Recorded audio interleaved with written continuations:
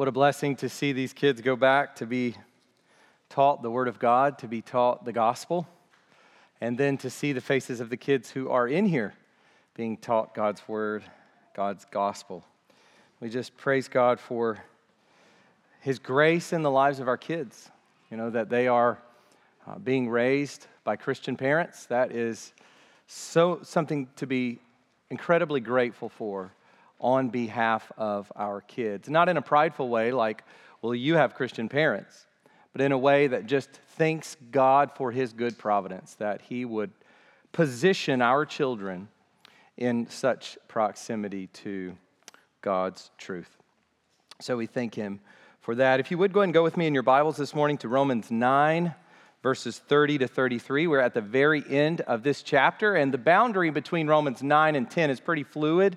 So it really just sort of keeps going. And by the way, that's always the case for the biblical writers, because there were no chapters, there were no verses in the original writings. And so we have throughout history these divisions of sections, and that ultimately became chapters and verses, and commentators debate over the accuracy of that. But the original writings were just rational pieces of discourse inspired by the Holy Spirit. And they showed forth the character, the personality of the author.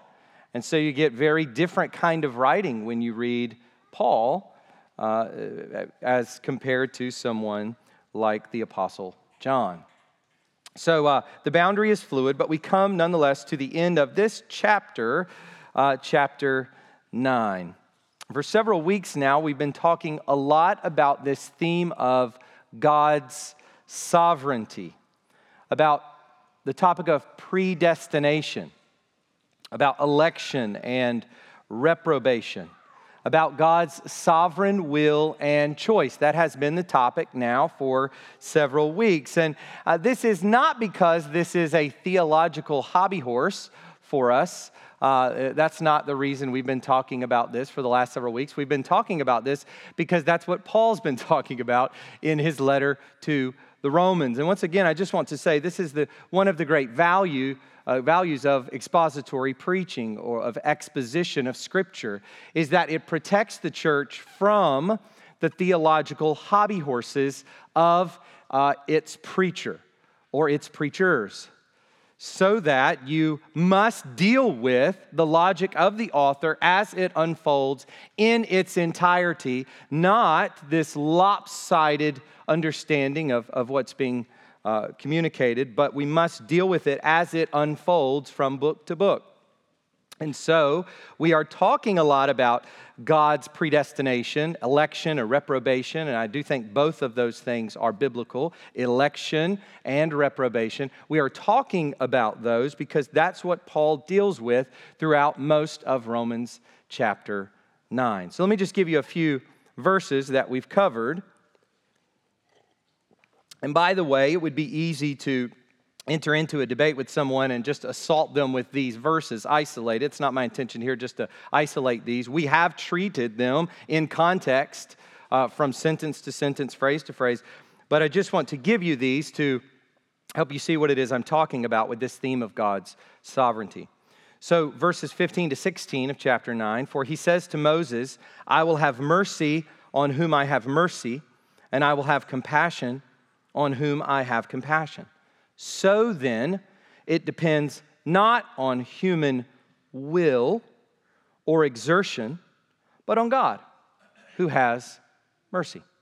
And then we get verse 18, God has mercy on whomever He wills, and then here I think is the reprobation part, and He hardens whomever He wills. And then to be even clearer, verse 21, has the potter no right over the clay, to make out of the same lump one vessel for honorable use and another for dishonorable use.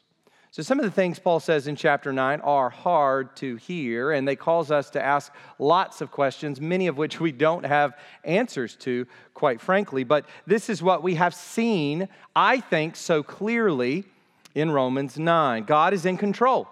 He is sovereign in choosing and preparing for His glory.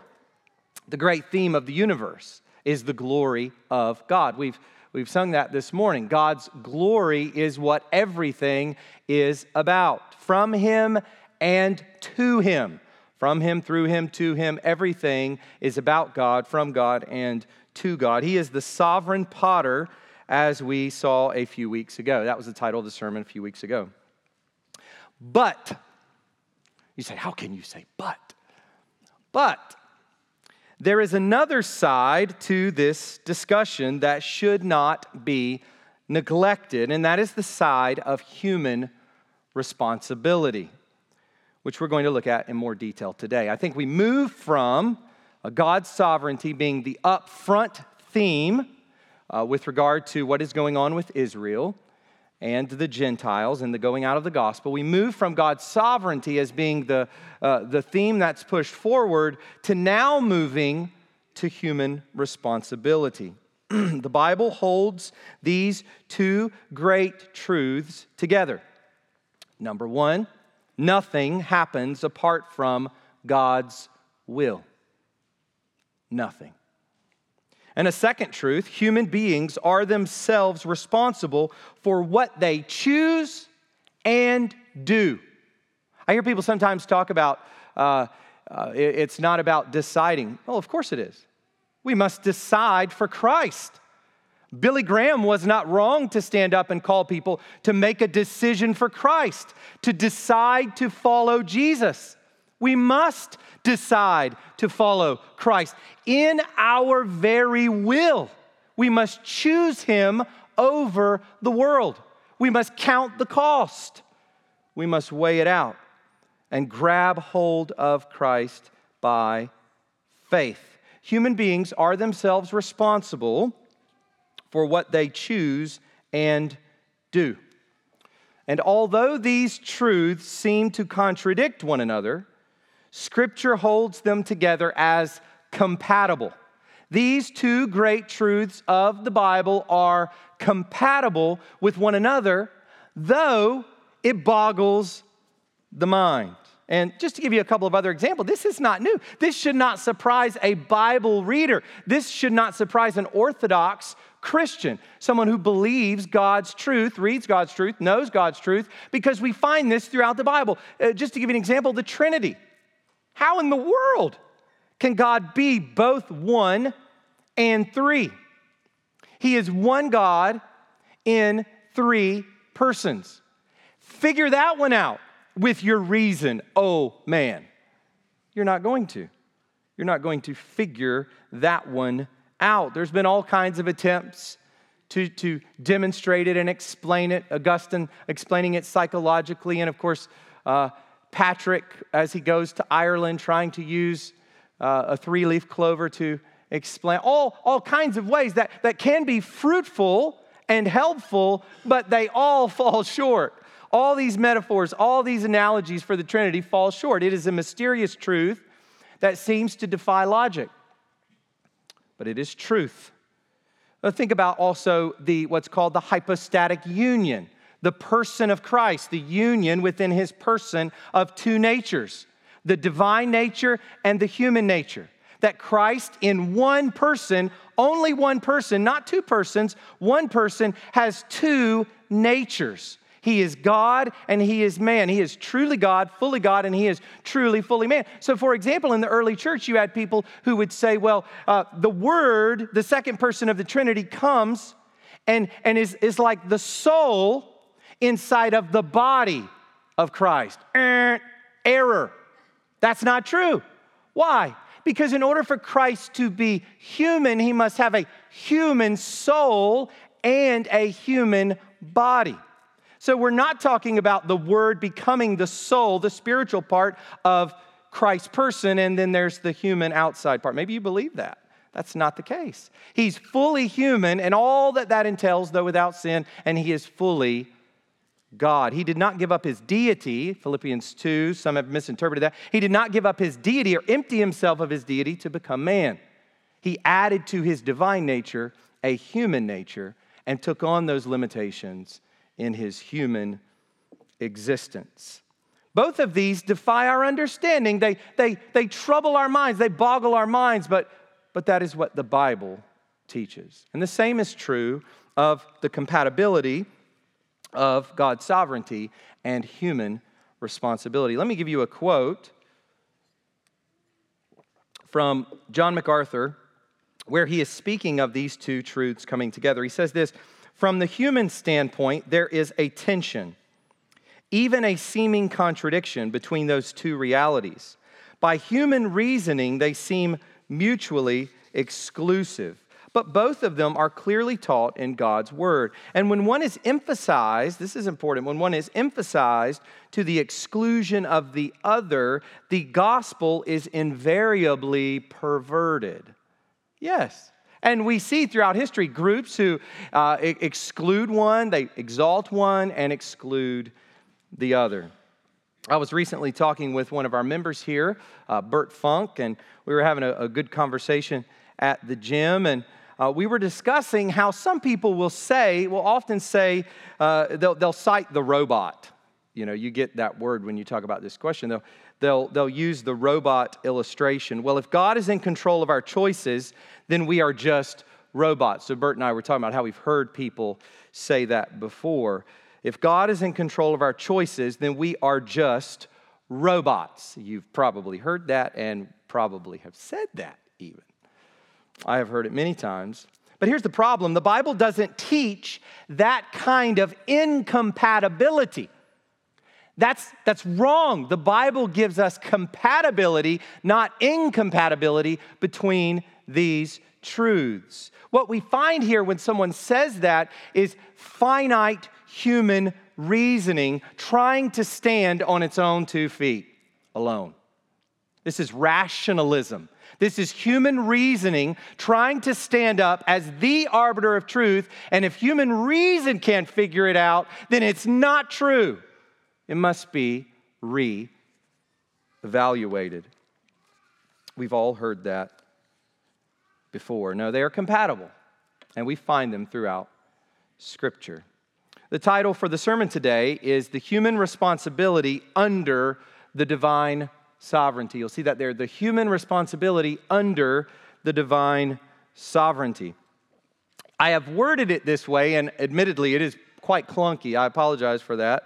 But I've worded it this way because Paul has made clear that the ultimate reason why Israel has largely rejected the Lord and why the Gentiles are streaming in, the reason for this has to do with God's sovereign choice to show mercy to some, the Gentiles, and to harden others, Israel apart from the remnant. So we have the Gentiles and the remnant of Israel shown mercy according to God's electing purposes on the one hand. And then we have, on the other hand, the hardening of Israel corporately, largely.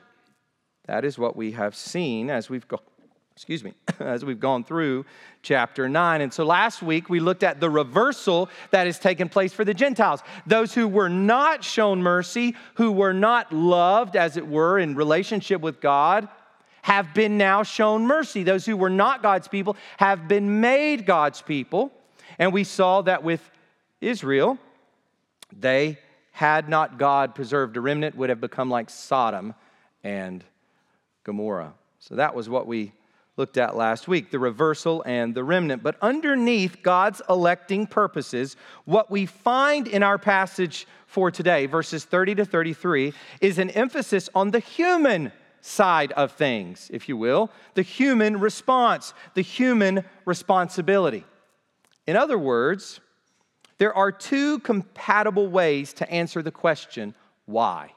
Let me say that again, because I think it's really important for us. There are two compatible ways to answer the question, why? Why has Israel rejected the Lord, and why is it that all of these depraved Gentiles living in idolatry are now streaming into God's people?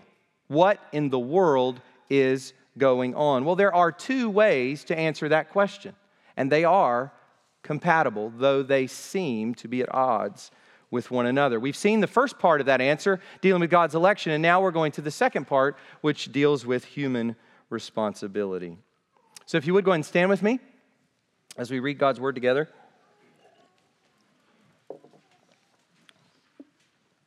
And yes, we're going to do it. We're going to read all of chapter 9. You guys were wondering, I can tell. But I do hope, and let me just say this, it is so important that we are Bible believers and not preacher followers. And so here's the thing. I want to do my very best to explain what it is that Paul is saying. But at the end of the day, who cares what Lonnie is saying? What matters is what Paul is saying under the inspiration of the Holy Spirit. So I want you to see it as it unfolds before I go into talking about it, so that if I do take it out of context, you'll be able to call me out on that this week. Text me, call me, just we'll talk about it. I hope that does not happen. But if it does, then we need to address it. Okay, so Romans chapter 9, beginning in verse 1. This is God's word. I am speaking the truth in Christ. I am not lying. My conscience bears me witness in the Holy Spirit that I have great sorrow and unceasing anguish in my heart. For I could wish that I myself were accursed and cut off from Christ for the sake of my brothers, my kinsmen, according to the flesh. They are Israelites, and to them belong the adoption, the glory, the covenants, the giving of the law, the worship, and the promises. To them belong the patriarchs, and from their race, according to the flesh, is the Christ, who is God over all, blessed forever. Amen. But it is not as though the word of God has failed. For not all who are descended from Israel belong to Israel. And not all are children of Abraham because they are his offspring. But through Isaac shall your offspring be named. This means that it is not the children of the flesh who are the children of God, but the children of the promise are counted as offspring. For this is what the promise said. About this time next year I will return, and Sarah shall have a son. And not only so, but also when Rebekah had conceived children by one man, our forefather Isaac, though they were not yet born and had done nothing, either good or bad, in order that God's purpose of election might continue, not because of works, but because of him who calls, she was told, the older will serve the younger. As it is written, Jacob I loved, but Esau I hated. Well, what shall we say then? Is there injustice on God's part? By no means. For he says to Moses, I will have mercy on whom I have mercy, and I will have compassion on whom I have compassion. So then, it depends not on human will or exertion, but on God, who has mercy. For the scripture says to Pharaoh, for this very purpose I have raised you up, that I might show my power in you, and that my name might be proclaimed in all the earth. So then, he has mercy on whomever he wills, and he hardens whomever he wills. You will say to me then, well, why does he still find fault? For who can resist his will? But who are you, O man, to answer back to God? Will what is molded say to its molder, why have you made me like this? Has the potter no right over the clay to make out of the same lump one vessel for honorable use, and another for dishonorable use? What if God, desiring to show his wrath and to make known his power, has endured with much patience vessels of wrath prepared for destruction, in order to make known the riches of his glory for vessels of mercy, which he has prepared beforehand for glory? Even us, whom he has called, not from the Jews only, but also from the Gentiles. As indeed he says in Hosea, those who were not my people, I will call my people, and her who was not beloved, I will call beloved. And in the very place where it was said to them, you are not my people, there they will be called sons of the living God. And Isaiah cries out concerning Israel, though the number of the sons of Israel be as the sand of the sea, only a remnant of them will be saved. For the Lord will carry out his sentence upon the earth fully and without delay. And as Isaiah predicted, if the Lord of hosts had not left us offspring, we would have been like Sodom and become like Gomorrah. And now for our passage for today, verses 30 to 33. What shall we say then? That Gentiles who did not pursue righteousness have attained it. That is a righteousness that is by faith. But that Israel, who pursued a law that would lead to righteousness, did not succeed in reaching that law. Why?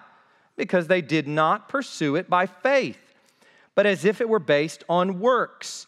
They have stumbled over the stumbling stone.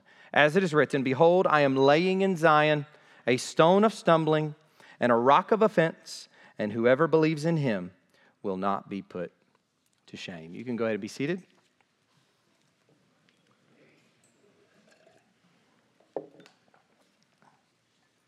Let's go to God and ask for his grace this morning as we preach and hear preaching, and that God's word would be clear to us, and that he would use it by his Spirit to sanctify us. And if there's anyone among us this morning, we're going to pray that God would save them. If anyone who's not saved, not converted, who is not in Christ but still in Adam, that God would be merciful to them this very day and use his word as he promises to do to save them. So let's pray.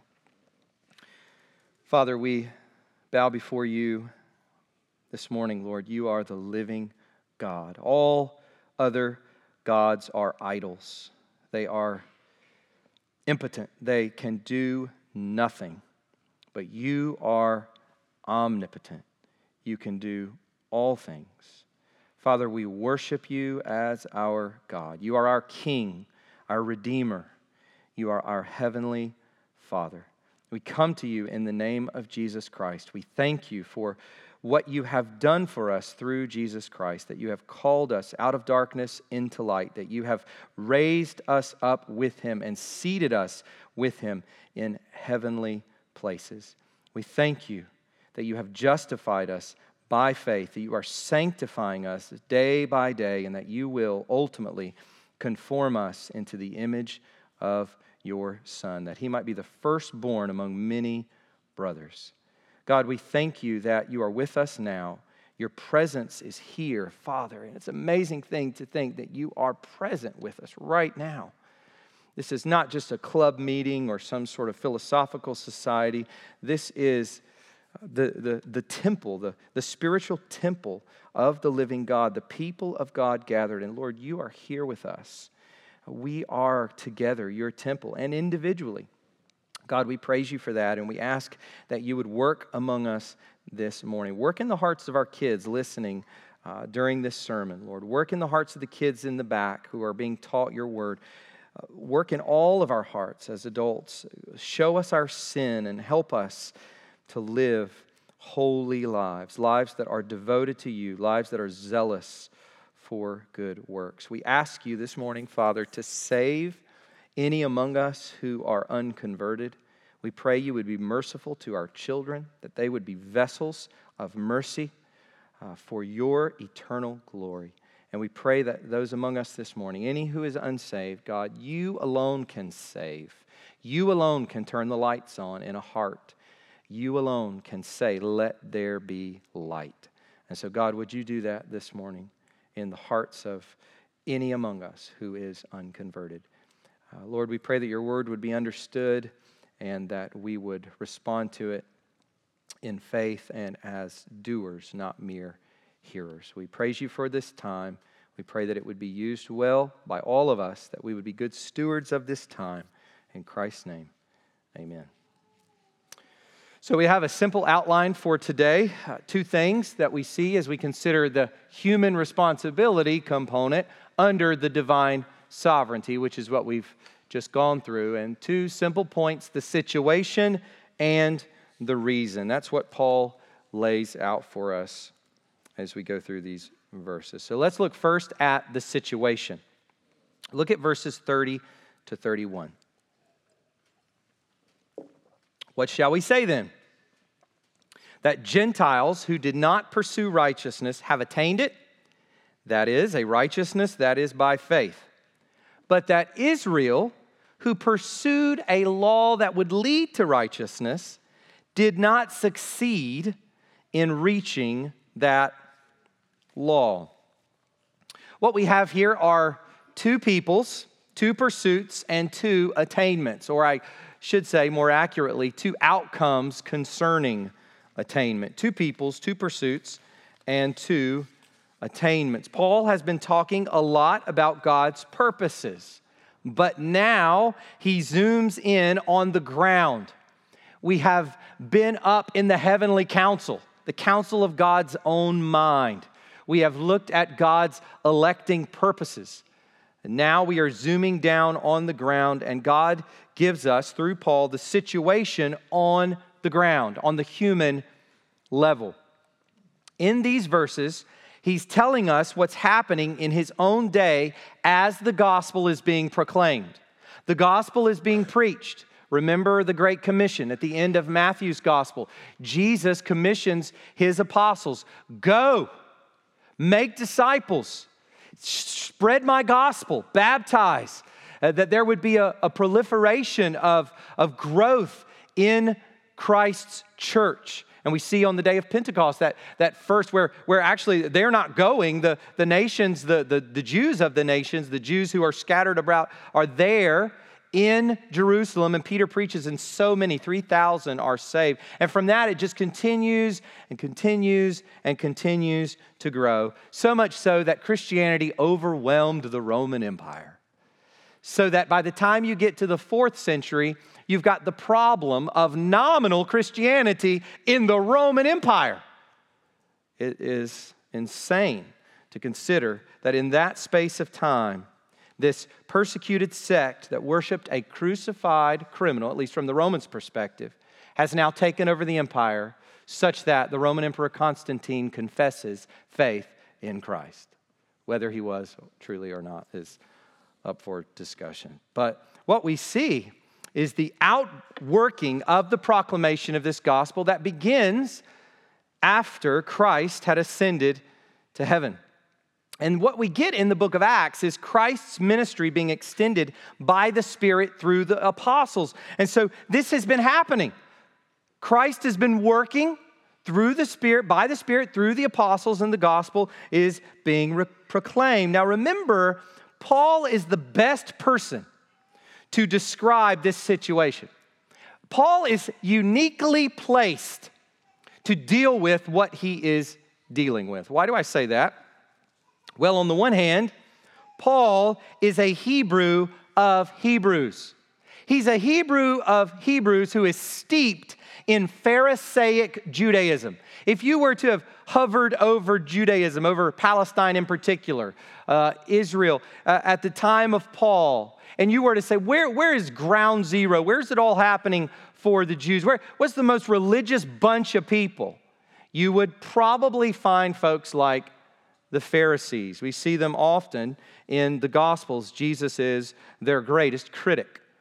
And Paul was one of them. He was a Hebrew of Hebrews. The Pharisees were super serious in all the wrong ways, as we see in Matthew 23, woe to you Pharisees, multiple times, but they were serious about what they were doing. And Paul was right in the middle of all that. In Philippians chapter 3, verses 5 to 6, we read that Paul describes himself this way: circumcised on the 8th day, check. Of the people of Israel, check. Of the tribe of Benjamin, check. A Hebrew of Hebrews, as to the law, a Pharisee, as to zeal, a persecutor of the church, as to righteousness under the law, blameless. Paul was right up in the middle of it all. In his former life, before Christ, Paul embodied the mindset of Israel in his time. And so he knows firsthand what is going on with the Jews. He knows firsthand, better than anybody, what is happening in the Jewish mindset.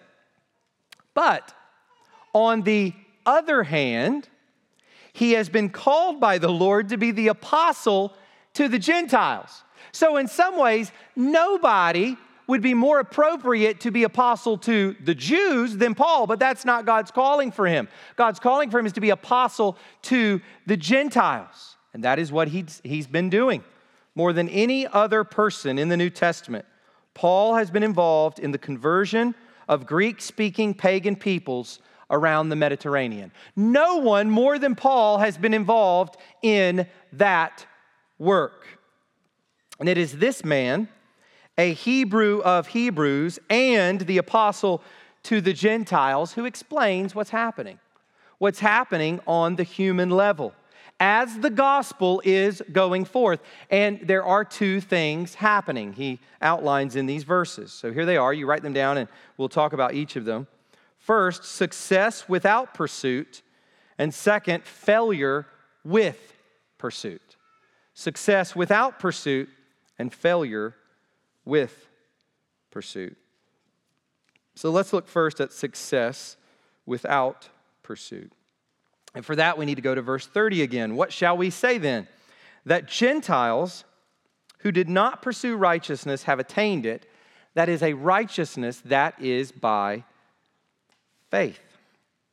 If you want to understand what the Gentiles were about, what they were pursuing in life, you need to look no further than Romans chapter 1, verses 18 to 32. You remember that?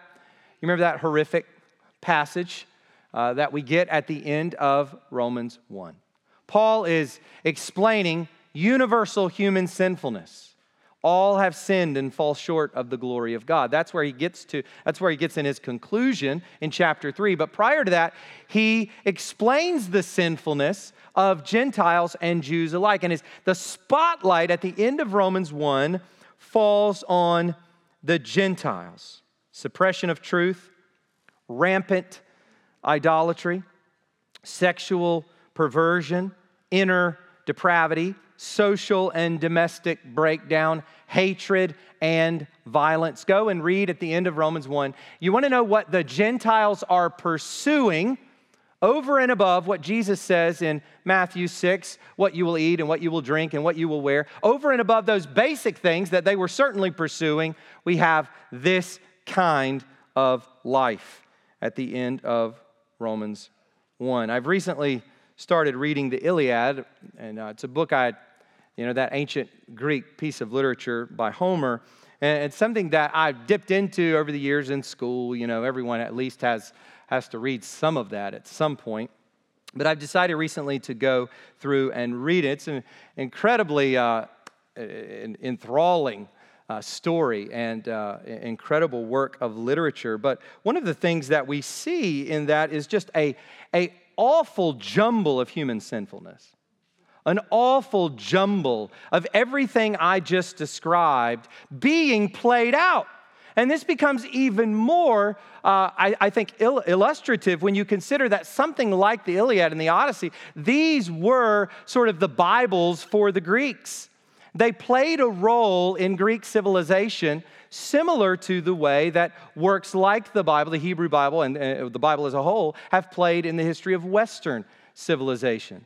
So the society as a whole, this is the well that they are drinking from, the spring that they are drinking from. And as I said before, it is just a window into the rottenness and depravity of humankind, and particularly the Greek peoples at that time. That's what they're pursuing. Whatever the Gentiles were pursuing, when the gospel began to make its way around the Mediterranean world, it wasn't righteousness. It wasn't being right with the living God, with the God of Abraham, Isaac, and Jacob. And yet, in the context of this lack of pursuit, there was success. Isn't that amazing? This is what's happening. Remember, God justifies the ungodly. Well, that they were indeed, living this ungodly life, and all of a sudden, we see success. They begin to come to faith in Christ. Paul tells the Thessalonians, which I mentioned many times before, you turned from idols to serve the living God. Well, that's the story of the churches scattering the Mediterranean world. These Greek-speaking, largely Gentile people turning from those pursuits to Christ. Success. Those who did not pursue being right with God, who were not involved in a religious enterprise to please the God of Abraham, ended up being the ones who found righteousness. That's what Paul says in verse 30.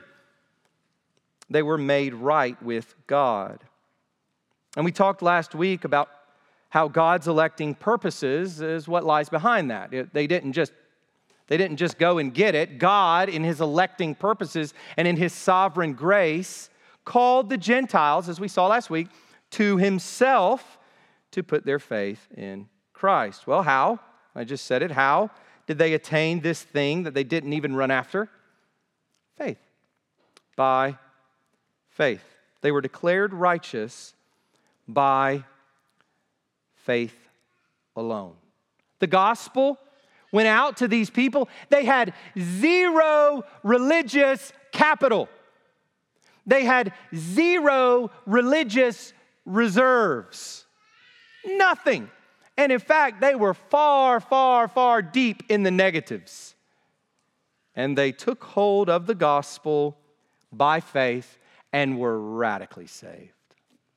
Radically saved. As we see in those early centuries, those formerly pagan people standing before magistrates and emperors declaring, I am a Christian, and suffering horrific deaths because of their faith in Christ. They were radically transformed. They believed, as we see in Ephesians 2:8-9. And of course, as we see there, faith itself is a gift of God. God gave them faith, and they trusted in the living God. Let me just say this. That is the great burden for the hearer. As you're listening to this sermon today, as we're encountering this passage of Scripture, the great burden for the hearer is faith alone, to trust in Christ alone. There is no other way to be made right with God. There's no other way to have peace with God but by faith. And let me just say this. This is not just the great burden of the hearer who has not found faith, has not found Christ, who has not, as we see here with the Gentiles, succeeded, as it were, in something they did not pursue. But this is also the great battle for daily Christian living. This is so important for us. We oftentimes think faith alone, faith in Christ, is how you enter into the Christian life. But then after that, it's just kind of a hodgepodge of things that you should be about. No. It's always the case that we must center ourselves on faith alone, not reliance on ourselves. Because here's the thing. If we look to ourselves, we're always going to be disappointed with what we find. We should be.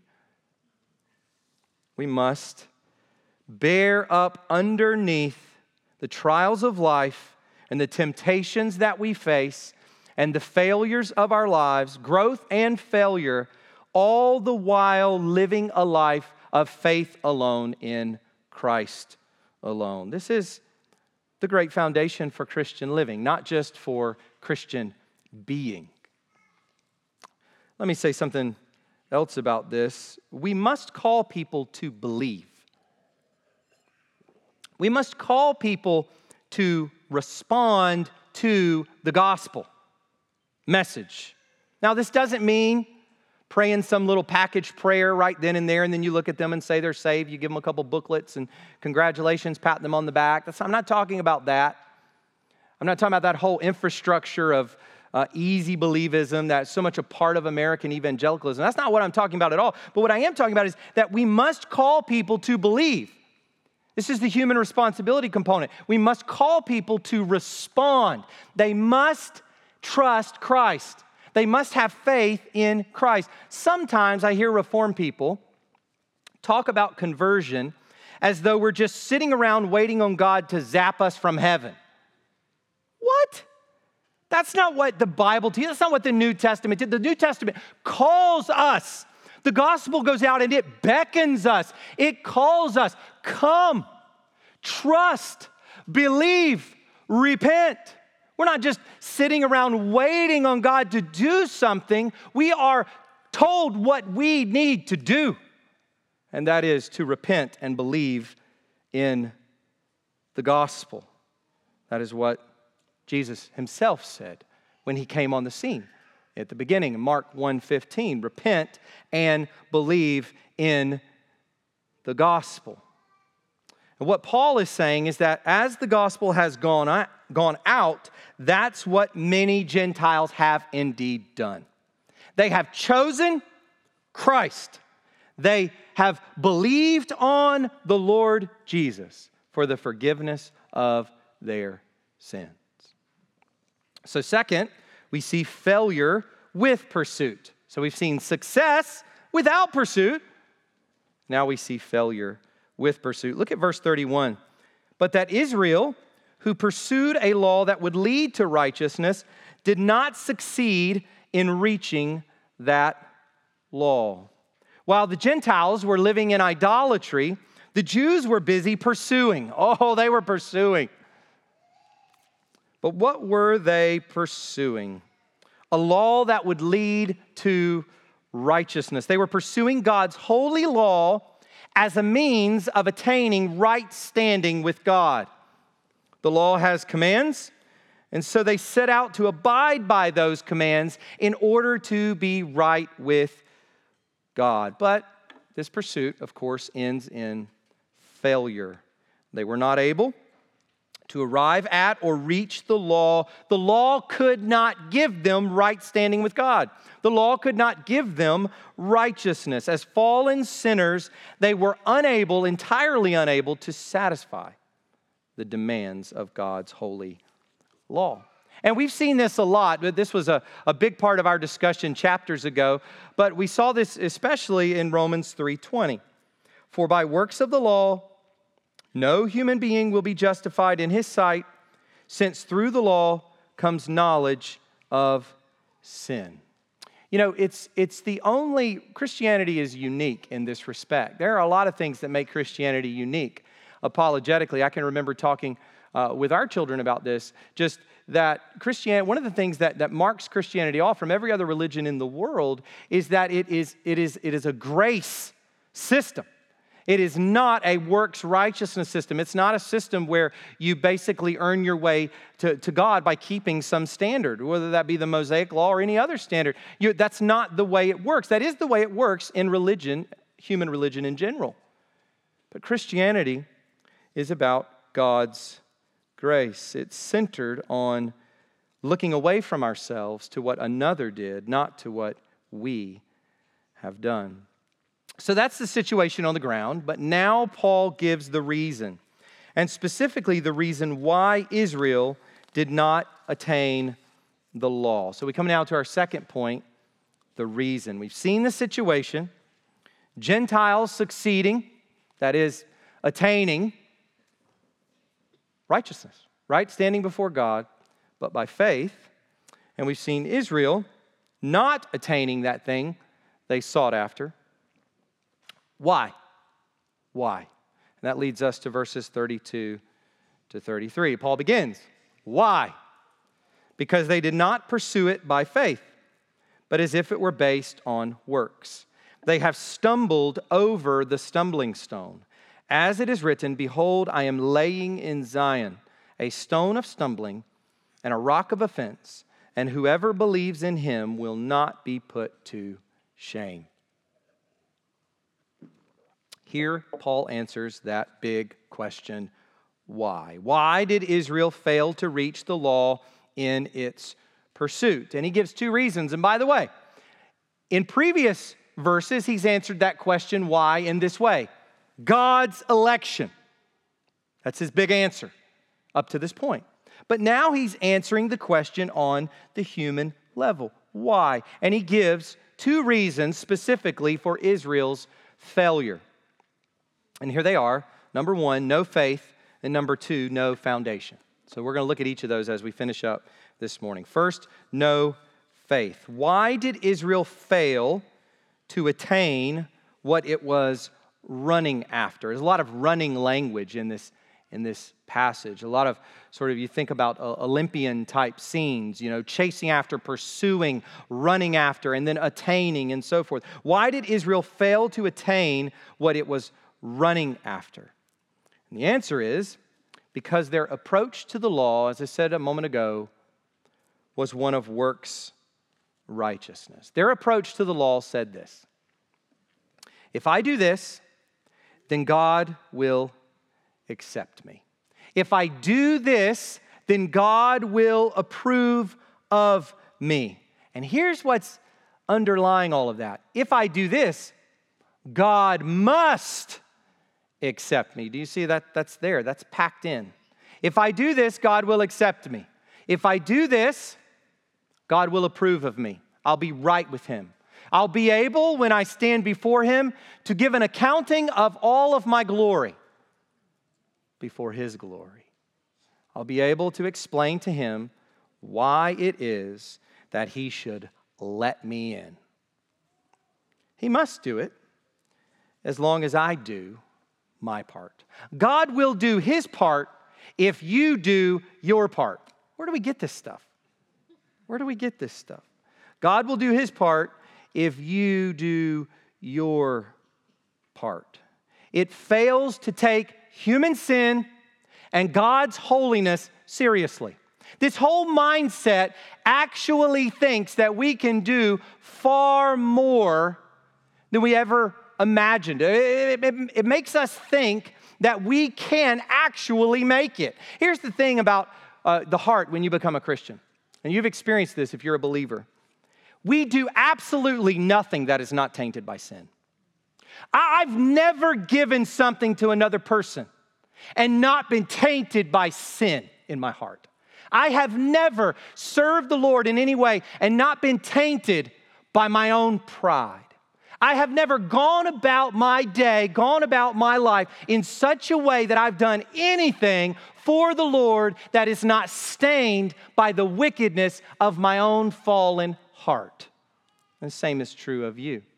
And as we become Christians and as we grow in the Lord, we see that more and more and more. And even as I say it about myself, it is such an understatement because there's so many things even in my own heart that I don't yet see. And we will continue to see more and more the network, and it's a network, the web of sin and deceit and idolatry and self-serving and we could go on and on, that is in the hearts of us all. And what a wonder that God takes those stained works and he actually exalts them to a place that he will one day reward us for them for his glory. That's incredible grace. Incredible grace from the Lord. But works righteousness knows nothing of that. Works righteousness actually thinks that when they do it, they should get a point, a dojo point.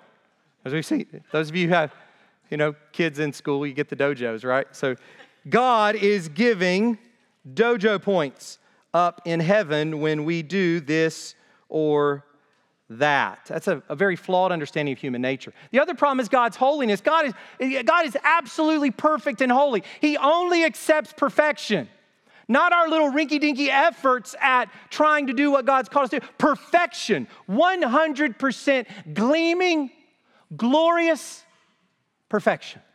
That's it. That's it. Praise God for Christ. He's the only perfect one. Works righteousness leads to that nasty sin of the heart called pride. And this pride takes the form of boasting. Boasting is the evidence of pride in the heart. Notice how intent Paul is to undermine boasting when he preaches the gospel of God's grace received through faith. He says this in Ephesians 2:8-9, "For by grace you have been saved through faith, and this is not your own doing. It is the gift of God, not a result of works." Here's the purpose: so that no one may boast. There won't be a single soul in heaven, the new heaven, new earth, who has any inclination whatsoever to boast. Zero. God's purposes redemptively are to smash out and eradicate any basis for boasting. We get that at the end of Romans 11. We will have so much to praise God for eternity because we will have absolutely nothing to boast about. Romans chapter 3, 27-28, "Then what becomes of our boasting? It is excluded. By what kind of law? By a law of works? No, but by the law of faith. For we hold that one is justified by faith apart from works of the law." Works righteousness is all about the pride of life. Remember those three: the lust of the flesh, the lust of the eyes, and the pride of life. We saw them in Eve's heart, Adam's as well, implied, and we see them in our own hearts. Works righteousness is a really sweet drink to the pride of life. And that's what is going on here. What has happened to Israel on the human level? They have failed to believe. Instead of trusting in the work of Christ, they have trusted in the work of self. Instead of believing in God and receiving his righteous standing by faith, as Father Abraham had, they have trusted in their own works. That is their great security. The law that was meant to show sin, increase faith, and point to Christ had become a lifeboat of self-reliance and self-righteousness, and they were just oaring themselves along in their own goodness. So let me ask you this question. How do you view your works, your efforts? This is a way to test yourself, whether you're a Christian or not.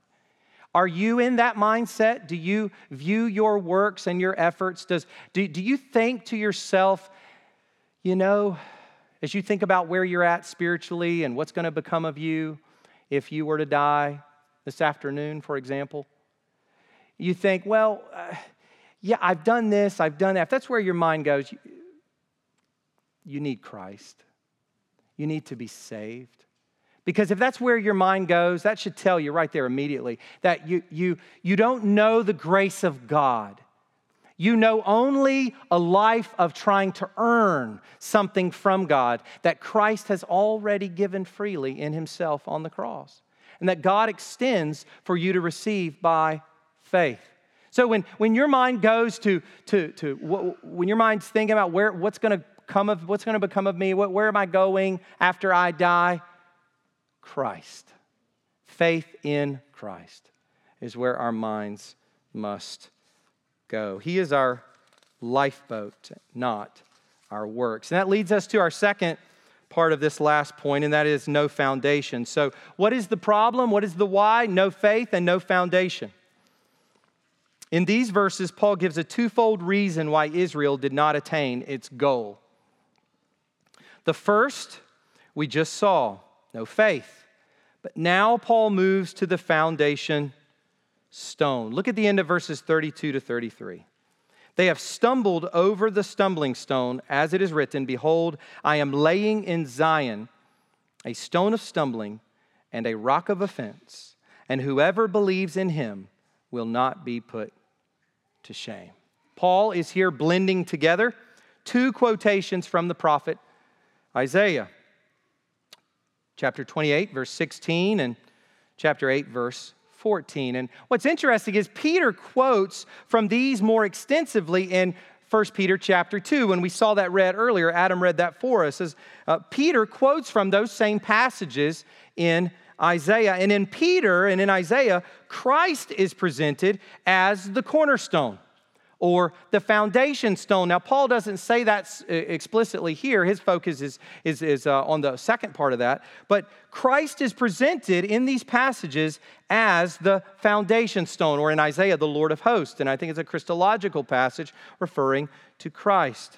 But God has placed this cornerstone along the path of Israel's self-righteousness as a stumbling stone. So what you need to imagine is Israel as a nation, largely as a people, they're traveling along this path called self-righteousness, called works righteousness. And right smack dab in the middle of that path, God the Father drops Christ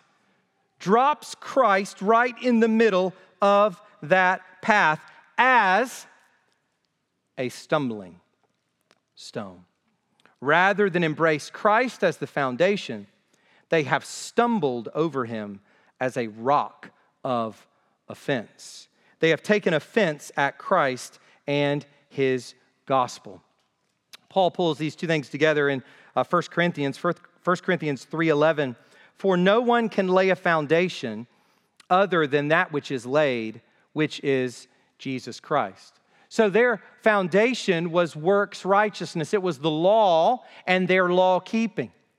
But the cornerstone, is Christ, and no one can lay a foundation other than Christ. So they are left without a foundation. And then in 1 Corinthians 1, verses 22 to 23, he says, "For Jews demand signs and Greeks seek wisdom, but we preach Christ crucified, a stumbling block to Jews and folly to Gentiles." But he ends on this note: those who do accept Christ, who are not offended at him, do not stumble. But for them, they can be certain that they will never be put to shame. What confidence we have in life and death. What is our only hope in life and death? Well, we have the catechism answer, but the one answer is Christ. What is our only hope in life and death? It is Christ. He is our foundation stone. He is the cornerstone. And everyone who believes in him will not be put to shame. In the end, your trust in Christ is safe because the object of your faith is certain. And he cried out so loudly on the cross, "It is finished." One of the reasons that this is a side note. One of the reasons that I don't like that phrase in the later version of the Apostles' Creed, that he descended into hell. Because people will say, well, there's two ways to explain that. One is that he descended into hell just simply means he bore the wrath of God on the cross. But the phrases before that already entail that.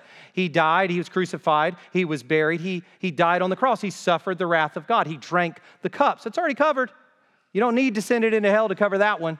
And then historically, some have said, well, that he descended into hell to liberate those who were somehow captive, and he's going to bring them to heaven, or that he needed to descend into hell in order to conquer hell for us. No. To the last point, we read the words of Christ. It is finished. Christ took care of sin and death and hell on the tree.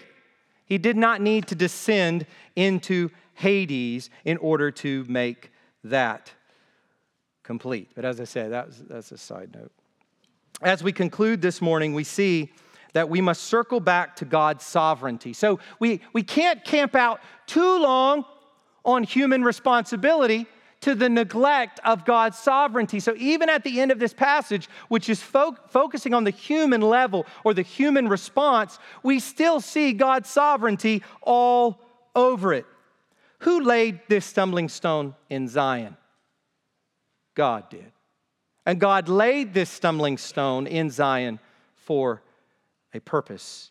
He laid it among his people in order that they might stumble, that he might open salvation to the Gentiles and show his mercy now to a remnant and later to the nation as a whole. And that's where we go into chapter 10 and 11. God is sovereignly working out his purposes through human choices, human actions, as divine sovereignty and human responsibility come compatibly together. Let me give you 4 things to take home as we finish up this morning. First, know that God's sovereignty does not relieve you of the responsibility to respond rightly right now to the gospel. You have a responsibility, hearer, to listen and to heed and to do, to choose rightly. Christian, your faith is a gift of God that originates in his merciful election. So don't start gloating about the fact that you have faith and others do not. Where does it originate? In God's merciful electing purposes. Without him, you would be as lost as anybody else. On your way to hell, no affections for God, living for yourself. And thirdly, works are not our security. Faith in Christ is the only way to be made right with God. And this goes for the beginning of the Christian life and all the way through faith in Christ, whom God put forward as a propitiation by his blood to be received by faith. I love that verse. Romans 3, verse 25. One of the best verses in all the Bible, I think. And finally, let me just read these words again, because they are so precious. I know in moments of struggle in my own life, moments of temptation to lose hope or to not hold fast, these words are so precious to me. Whoever believes in him will not be put to shame. What security we have in the Lord Jesus Christ. Let's pray. Father, thank you for your scriptures. Thank you for this teaching from the Apostle Paul. Lord, thank you for reminding us that we are saved by grace through faith and not by our works. Help us, Father, to trust you. As Christians, help us to look to Christ and to serve and do in a vibrant way because we have complete confidence in the sufficiency and the finality of Christ's work as he died on the cross for our sins. We thank you for your goodness. We thank you that all that we have must be traced back to your grace. In Jesus' name, amen.